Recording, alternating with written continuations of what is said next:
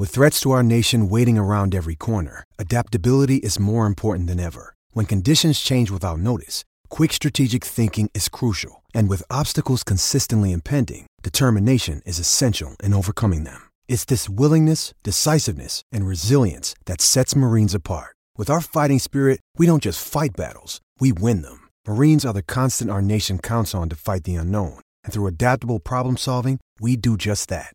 Learn more at marines.com.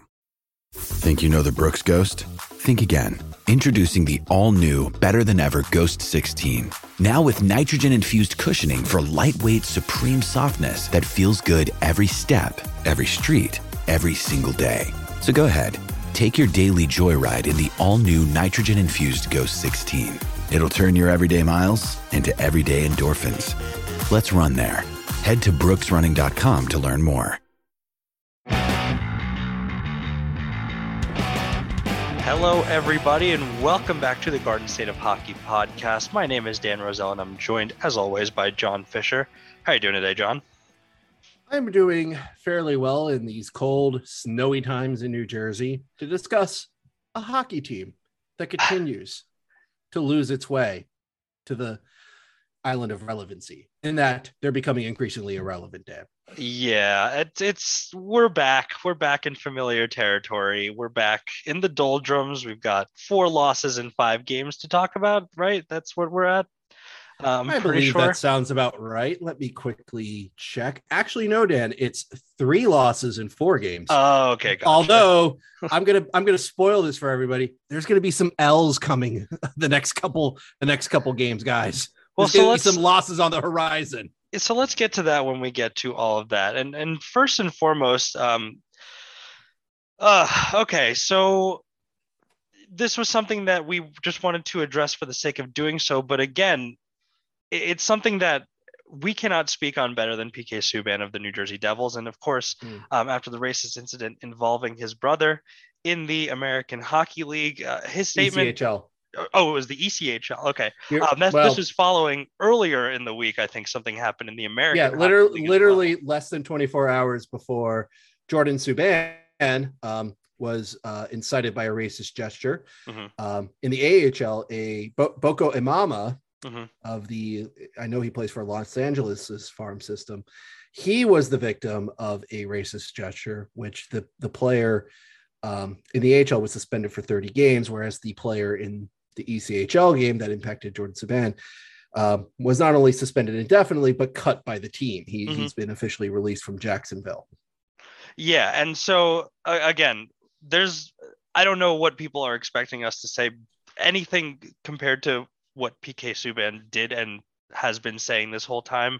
I would urge you to go listen to his statement about it. I would urge you to go listen to, the way he talks about this issue. This is something that he's been dealing with for so long. So just like you said before this recording session, John, don't debate, just sit and listen for a while and then, see what you can do to help, because this is clearly a prevalent issue in the hockey community that while there may have been strides made, it's not anywhere near going away.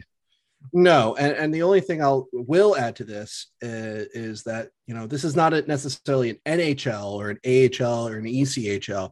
I mean hockey in the larger sense of the word. I mean, think of your youth leagues, think of your beer league, your recreational leagues.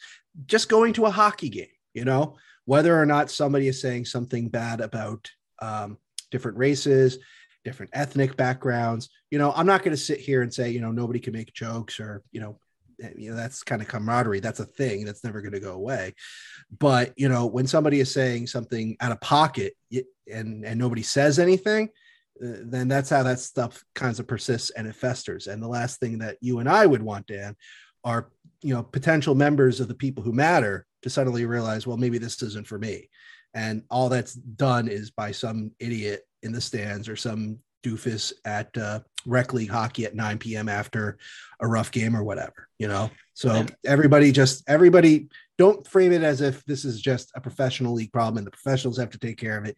Think of hockey in the larger context of the fandom of the sport. And you and I and a lot of the people who listen to this podcast, I think we'd agree that hockey is, the best sport. I think it's the one we definitely enjoy the most. So why not invite more people in? Why not make it a more welcoming place for more people to be a part of? That's something that should be the goal of, everyone who enjoys the sport in any sort of way. It's just better to share that with more people. It's the more the merrier. And that's just, makes it more fun.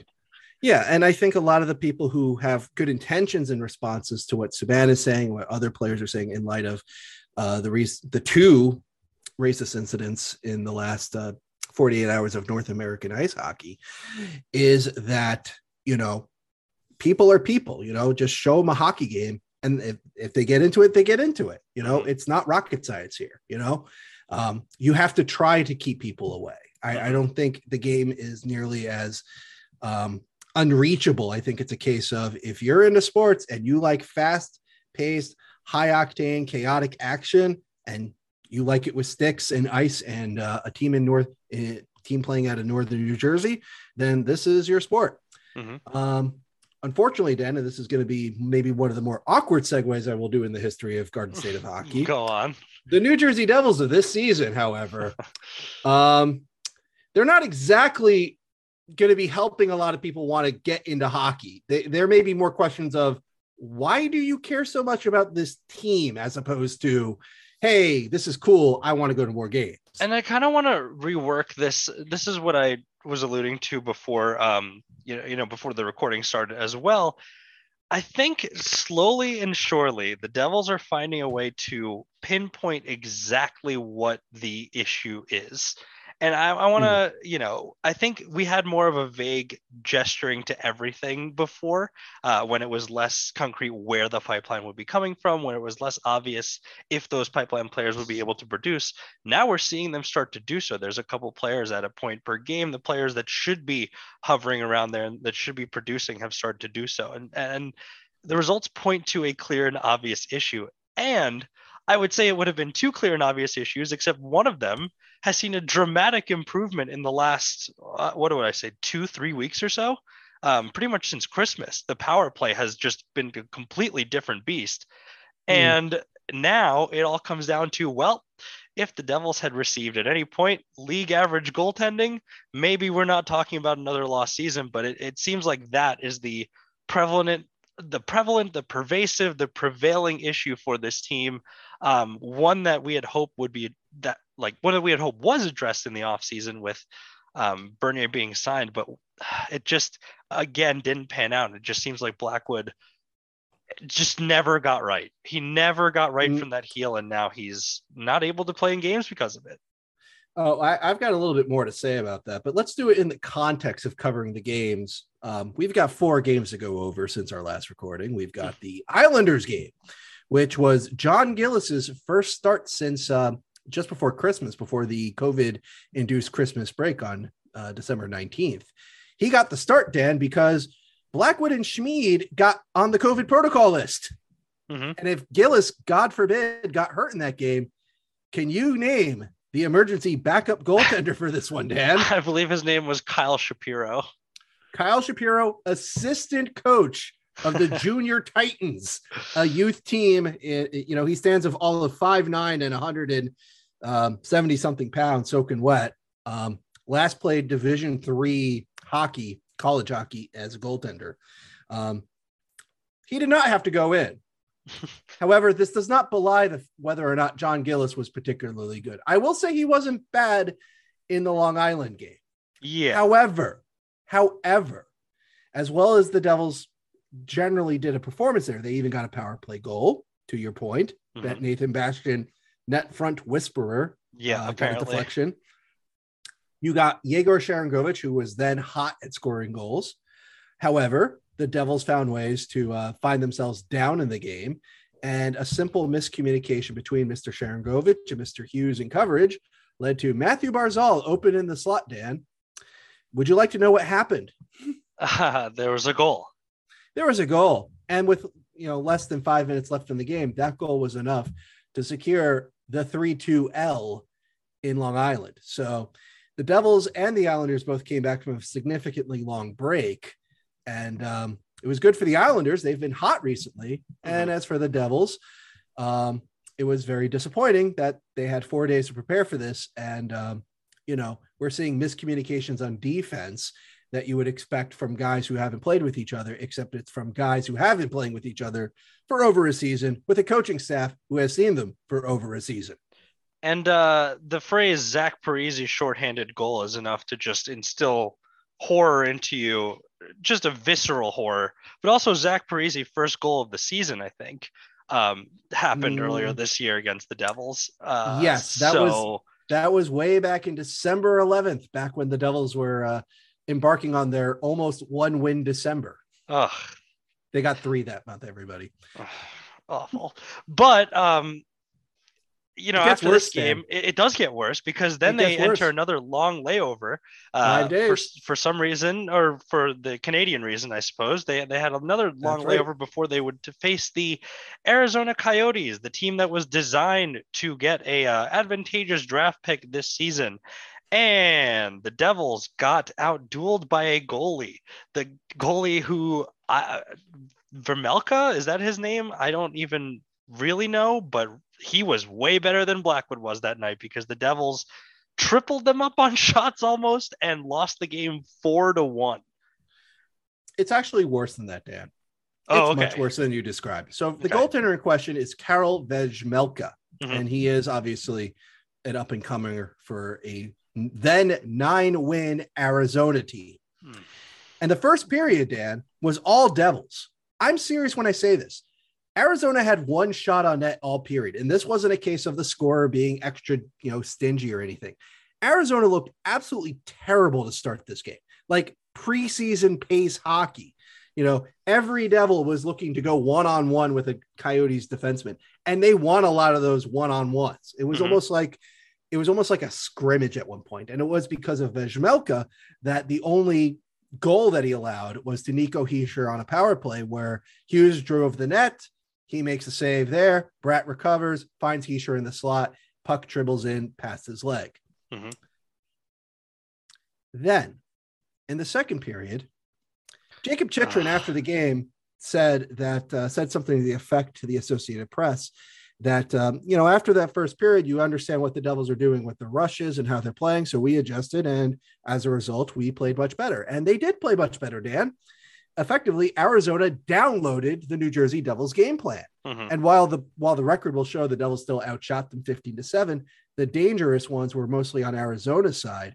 And the shots started to go in. Dyson Mayo, who is a player whose name I am not making up, scored through a screen on what was Arizona's third shot of the game. Just after the Devils killed a penalty, Ryan Graves commits a horrible turnover to Anton Strawman, who finds Louis Eriksson in front. Blackwood stops Eriksson, and while Damon Severson is standing like a statue in front of him, Lawson Krause scores on his knees on the rebound to make it 2-1. And then a couple minutes later, Travis Boyd redirects in a shot by Clayton Keller that beats Blackwood. These weren't soft goals to allow. The only people who will say these are softer people who are either A, extraordinarily mad at Blackwood, or B, looking too hard at the XG of the 5-on-5 situations, ignoring the fact that if you include all situations for the game, Arizona's XG was 4, and they scored 4 in this game. But nevertheless, the Devils were basically defeated at this point. And the third period saw a Devils team that was not willing to make a comeback. They gave up a 4th goal to Johan Larsson, because who wants to cover the slot on the rush, Dan? Who wants to do this? Sharon Govich certainly doesn't have any idea. No, we have no volunteers. No. And just a lot of ghosts in this game. Like Sharon Govich disappeared in the game. Zaka was a ghost in this game. Johnson was a ghost in this game. Mercer wasn't doing much. Tatar was trying, but not all that much. By near the end of the game, the offense was basically, if Jack Hughes can take on 3 guys, Jesper Bratt could take on 3 guys, or Nico Hischier could take on 3 guys. There was just not a lot of volunteers to really produce here. And it just showed in the wake of a very disappointing 4-1 loss, not so much that the Devils blew it in the second period, similar to how they lost to San Jose close to a month ago, but also the fact that the Devils just didn't really have a response to a 9-win hockey team. This may shock you, Dan, but this is the kind of stuff that makes people like me write that the New Jersey Devils are a mentally fragile team.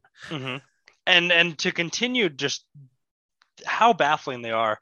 First, I want to make mention that all these games have happened without Dougie Hamilton, the defenseman they paid a significant amount of money for this offseason, as part of the whole "this season is cursed again" perspective. That is not something that was anticipated, and obviously it has made these games a lot tougher than they had to be. I just want to get that out there because make no mistake, this roster is this roster, but also it's missing a significantly large piece in Dougie Hamilton right now. He was contributing a lot to actually helping out the offense overcome things like Blackwood allowing 4 goals on 14 shots, things like that. Right. But anyway, we move on to a truly confounding effort again, as the Devils somehow gave up 4 goals against, but this time scored a touchdown the other way against one of the best teams in their division and in the NHL. And I think really what we can point to in this game is that the Devils made a rookie goalie really look like a rookie goalie. Yeah, the complaints that, oh, here's this guy I've never heard of, he's going to shut us out. No, stop. You're not allowed to complain about that for a while now. Mm-hmm. I don't want to hear it. Because Jack LaFontaine literally signed out of college because Carolina had no other goaltenders available to play. Yep. Got this start, and oh my goodness, he got stunned. It was almost like, welcome to the NHL, son. This ain't college. And mind you, LaFontaine was doing well in college. It wasn't like he was a scrub there. But, credit to the Devils for hanging with one of the best teams in the league in Carolina, one of the most offensively charged teams in the league in Carolina, one of the most structured teams in the league in Carolina, even if the way they did it was based on, they finally got a lot of breaks that their offense kind of needs to have happen to score goals. And most of the time they don't get them. But at this point of the season, you take what you can get. And so they got a brace of deflections from Nathan Bastian to tie it up in the first period. You got Michael McLeod slamming in a rebound, which is great for McLeod because he scores a goal. And 2, there was a rebound to score a goal on. Andreas Johnson scores his first goal in a while. Yep. Which on a rush that started by a Pavel Zacha power move through a defender, something very rare from number 37 this season. And then just after Brady Shea joined a 2-on-1 rush after a terrible pinch by Colton White, near the end of the second, Jesper Bratt puts the Devils up 5-4 with another rebound goal. So he stays hot. Jack Hughes converts a power play to really put them up. Zacha then finishes a rebound, which was also another wonderful occurrence for a guy who's done a whole lot of diddly and squat over the last couple of weeks. He makes it 7-4. And you're sitting there going, it's not that Carolina played a bad game and just, didn't have it. It was just the Devils just feasted on LaFontaine, and they got the deflections and rebounds that their offense wants to create, but rarely do, but they got them all, and they got them in this game. So credit to them. Yeah, they played fast, and they looked pretty good doing it. Yeah, they also bailed out John Gillis, who got this start because, shall I move on to the next day, Dan? Yeah, I'm about to rant about this. I need to rant about something that was announced before the game against Los Angeles on Sunday night. Yeah.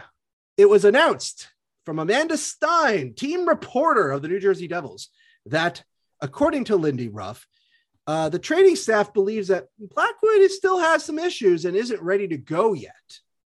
Now, Dan, he played on Wednesday night against Arizona. He played the whole game. There was no announcement after the game that he was injured.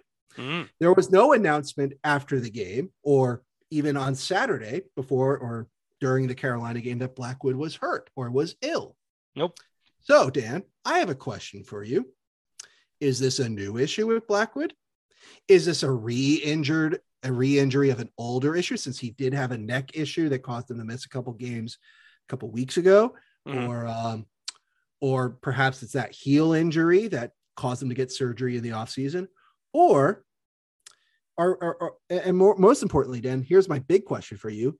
Did the Devils just admit that they played a less than 100% Blackwood and constantly played him over and over and over again, only giving John Gillis starts out of necessity? And maybe that's why he's been providing less than 100% results, that the Devils have been intentionally running a man into the ground? No, it's possible. It's possible that's the case. And also it makes it much more difficult to evaluate his place in the team moving forward. It makes it harder to, it's kind of I don't know, to use a football analogy, the Zach Wilson situation. He got hurt for a significant portion of the season. This is Blackwood going on being hurt or some degree of, impaired for a season and a half now. So how can we judge him? But it's clear that that is the issue that's plaguing the Devils more than anything else right now. It is certainly goaltending. They are getting 0 stops in opportune moments. I mean, what they did with Gillies, but that was already after he had given up 4 goals earlier in the game. That was at 4-4. It's a very different situation. But again, that is the number one issue. So how can you make an assessment on that when you're trotting out Mackenzie Blackwood over and over again? And now, more importantly than that, Dan. Go ahead. If they're willing to run Blackwood to the ground, how many other players on this team are, injured? And I get it. This is hockey. Everybody's got a minor injury. Everybody in pro sports is playing through something. If you're looking for 100% healthy guys, you're not going to find it at game 39 of a season. I get it. But if you got a guy like Blackwood that, has an injury and he's not performing to the best of his abilities and it's clearly hampering him, why are you still playing him as if he is perfectly capable? It feels like they have no other options. Well, at Skater, that's why I'm saying, think beyond just Blackwood. Obviously they don't have any other options. It's Gillis or, call up Schmid or Dawes and run it somehow. Mm-hmm. Ultimately, I have to question it also for other skaters. Maybe that would explain why some of these performances from some of the skaters have also been bad. Basically, this whole statement, and I know I may be making a bit of a mountain out of a molehill, Dan, but I really have to question, is the coaching staff and the training staff really performing with the team's best interests of their mind? To your point, how can you properly analyze if this player is going to be somebody you can lean on for the future if you're just running them out into the ground to be less than, knowing full well they're not going to be able to perform 100% because they're not 100%. This is the kind of thing I almost want to say, this should get somebody fired at this point. If it comes out that Blackwood has been actually seriously hurt this entire time, but the Devils started him 5 out of the last 6 games or something like that. Help me make sense of this. No, I can't. Good. I can't do that at all. It's just it's tough that several seasons in a row now it has been they needed someone behind Blackwood as insurance, and then the insurance is no more so quickly. And I don't really know, it's just a string of horrendous luck. That's what I would call it so far, I guess, but maybe they're not doing the due diligence in terms of seeing just how injured these players are before they sign them. I don't want to accuse them of doing that. I feel like they have to do that as part of their jobs, but I don't mean they didn't do their due diligence. I'm questioning whether or not they're playing players. No, I'm talking about a completely different point. I'm saying, are people going to accuse them of not doing their due diligence with Crawford, with Bernier, things like that? Because that is a whole different conversation. It's just so useless to have. It's just, let's chalk it up to bad luck and hope that eventually, Dawes and Schmid can pan out, because as it stands now, will Blackwood get healthy? I hope so, but what will that even look like? Right, exactly. You're hoping for some type of Carter Hart glow up after his horrible season last season in that case. Not that it's doing the Flyers any good right now, but that's a different subject altogether. But Dan, what this meant was that Blackwood was unavailable for both games, so it was John Gillis getting yet another start. And he did perform better. He did not give a short side goal, early in the game like he did against Carolina. Yep. However, this one was a little bit more maddening to watch, in that this was, I think, a much more winnable game than the Carolina game. If the Carolina game was, hey, a lot of things just kind of gravitated correctly, you got the rebounds, you got the deflections, you got the goals, you hung with a high scoring team. This was a game against a goaltender that was suspect. You got a great period out of Jesper Bratt, and then you didn't do nearly enough to make the Kings earn this, whereas the Devils did their best to help the Kings win this through their own miscues on and off the puck. Well, and correct me if I'm wrong here. Was this not maybe I'm conflating years here, but did this not feel exactly like the Kings game they played in Los Angeles? No, because that was a game where the Devils were leading, and then Damon Stevens took 3 straight minor penalties and gave up a crucial equalizer that led to an overtime loss. Oh, so that was okay. Not quite, but still an infuriating loss in which a Right. very winnable game just slipped the away. Devils took 25 shots on net in this game. 25. And again, we're not talking about the Canes here, guys. We're not talking about a top tier team. LA is good. LA is going to be playing for some meaningful games. Surprise everybody. You don't need to spend 6+ years to rebuild a hockey team, apparently, because LA is doing it right now. But the Devils conceded 37 shots to Los Angeles, and the Killers came, unfortunately, with the assistance of one Jack Hughes, where a bad drop pass misread helped lead to an Alex Iafallo goal that tied it up 1-1 in the first period. In the second period, Hughes got knocked off the puck. Graves took the worst time possible to make a change, but I understand it's the second period. You got to make a change when you can. That misread allowed Victor Arvidsson to have tons of space to make it 2-2. And then in the third period, a complete collapse on defense where Hughes loses his man. Bratt doesn't pick him up. Sharon Govich is lost. I don't know who Subban was covering, but Carl Gunstrom basically came out of the corner and went, "Oh, nobody followed me. Hey, Dustin Brown, I'm wide open." He gets the puck and he scores it. It's 3-2. And that's your game. Yep. Like, Gillis did the best he possibly could expect given his pedigree. Jesper Bratt did all he could. Jesper Bratt did all he could. Damon Severson actually had a really good game in of itself. So he, in a way, he redeemed himself from his earlier screw up in Los Angeles this season. However, you got mistakes from Hughes. You got an offense in general that just did not put enough pressure on the Kings. And I understand that the old line of, oh, well, the Kings are heavy and they're big and the Devils are soft and they're not strong enough. Like, where was the effort? Where was the pace? Where was the work ethic? Because you don't need to be a big dude to do any of those three things I just mentioned. And I understand they played against Carolina the night before, but they've also had a lot of long breaks before this back-to-back weekend. So I can't really buy fatigue as being that big of an issue, even given that, LA didn't play on Saturday night and the Devils did. Yeah, no, they didn't have their legs for the third at all. They just completely lost them by that point in the game. And that's just going to happen. We're more at this point, we're less concerned about results game-wise, I think, already than we are progress and development for the younger players. We're back at that point of everything. And you look at the standings right now, it's clear where they have to improve. It is the goaltending. They've given up so many goals throughout the season, but every single team that's in a negative goal differential is out of the playoffs. Every single team that's in the positive is in the playoffs right now, with the exception of one in the Western Conference, and that's flipped Calgary and San Jose, because San Jose has played 6 more games than Calgary. And so it is more important than ever. I think in years past, we've seen examples of teams who kind of rode the fringes and won a lot of close games, lost a lot of close games. But here, there are wide margins on either side of zero for goals, goals for versus goals against. And the Devils are on the wrong side of that yet again. Absolutely. And again, it's not necessarily just get a better guy than Blackwood. Because again, I'll point to you to November, where the Devils did have average goaltending that month. Statistically, they did. Blackwood and Bernier were good in November. They won 5 games out of 14 or 13. So, it's not an easy win button, but I understand. Well, that was also without Hughes. It was also without Hughes, but that also back then you still had Johnson scoring. Mercer was hot.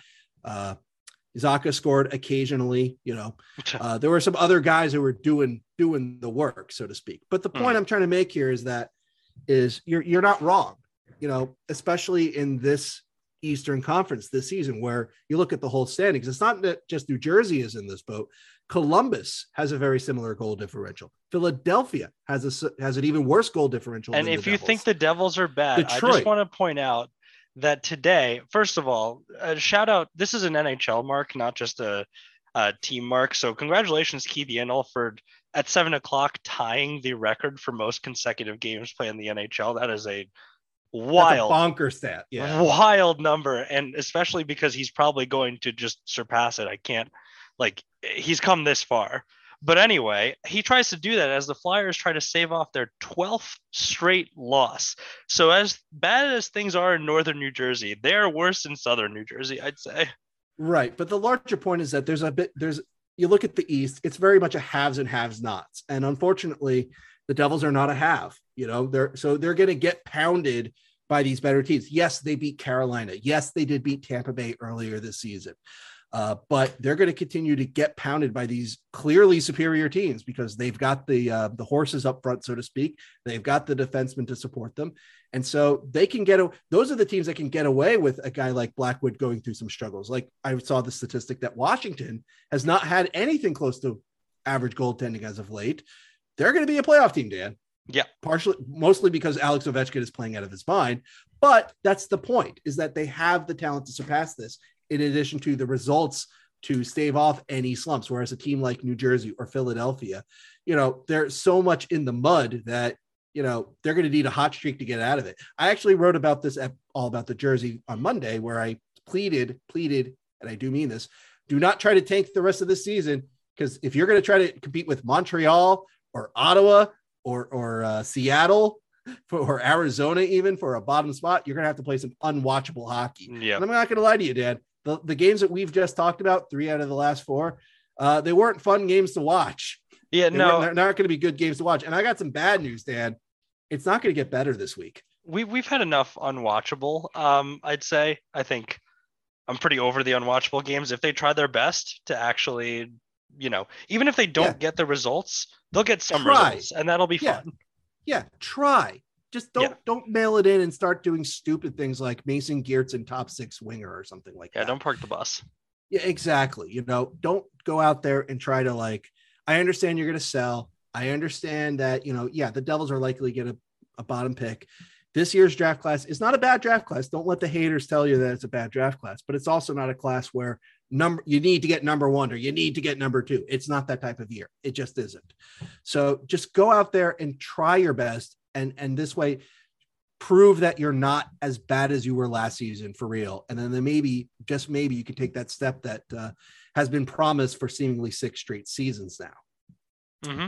However, Dan, let me tell you about the next 5 games where that's absolutely not going to happen short of a miracle. Oh boy, Dan, are you ready for this next set of 5 games? Are you prepared for this level of competition here? It's not going to be fun. Well, their best chance at a W is going to be tomorrow night, where the Devils are ending a 4-game homestand against Dallas. Dallas, well, they're not a playoff team. They're not a bad team, but they're a bad road team. They're 6-12-1 on the road this season compared to 14-4-1 in the Big D, as they call it.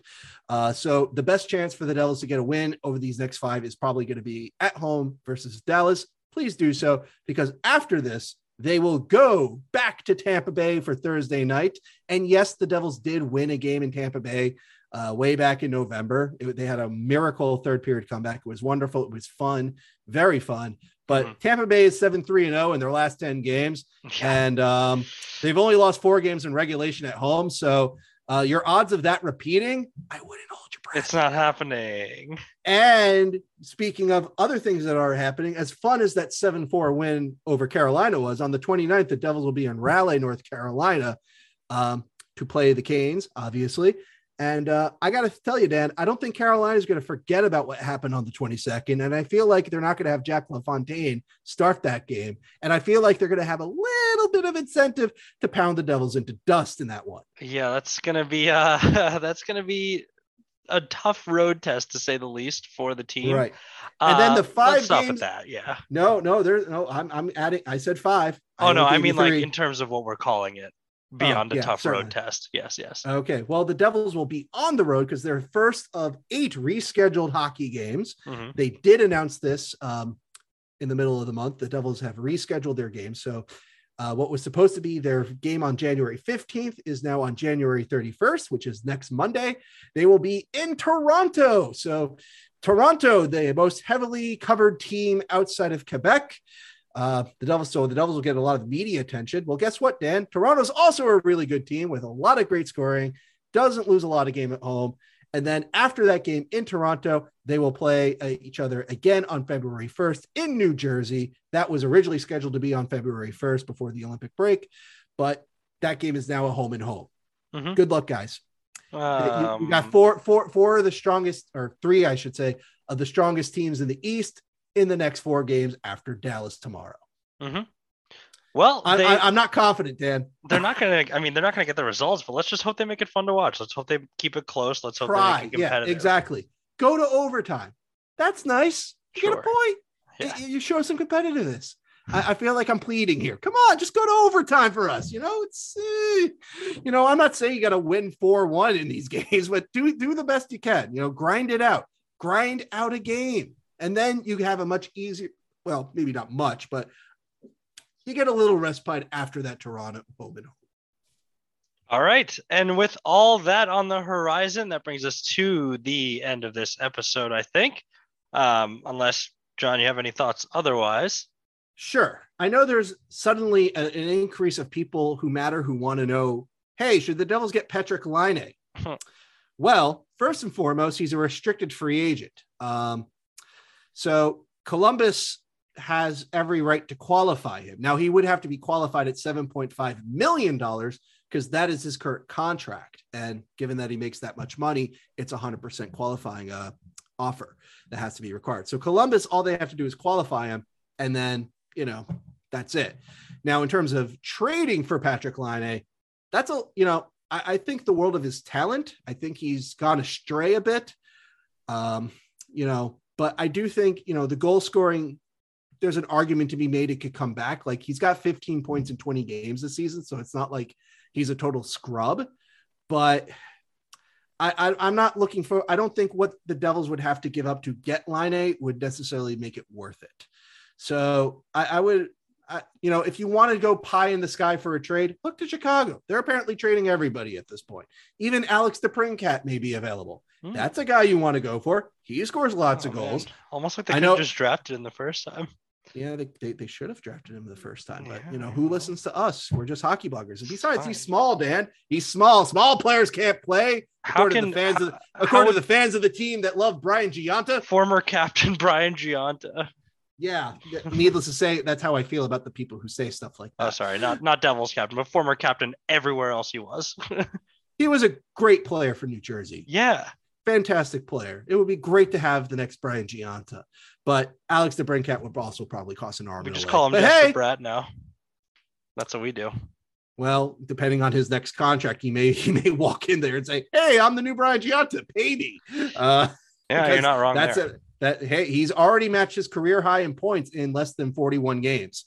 So at least Jesper Bratt's, get that money, get that bag. Good for him. Go out and get it. You should have been the all-star. Jack Hughes is the all-star this year, everybody, but Bratt should have been the all-star pick if it were up to me. But then again, it's not up to me. All right. So as the Devils don't focus on other restricted free agents and instead focus on what they're going to have to pay their own, we'll let them deal with that for the time being. As the gauntlet begins, hopefully the damage is not too significant to our psyches and theirs. But we'll see you on the other side of that as the Devils take on this tough stretch of the season. So thank you, as always, for joining us, and let's go Devils. Go Devils.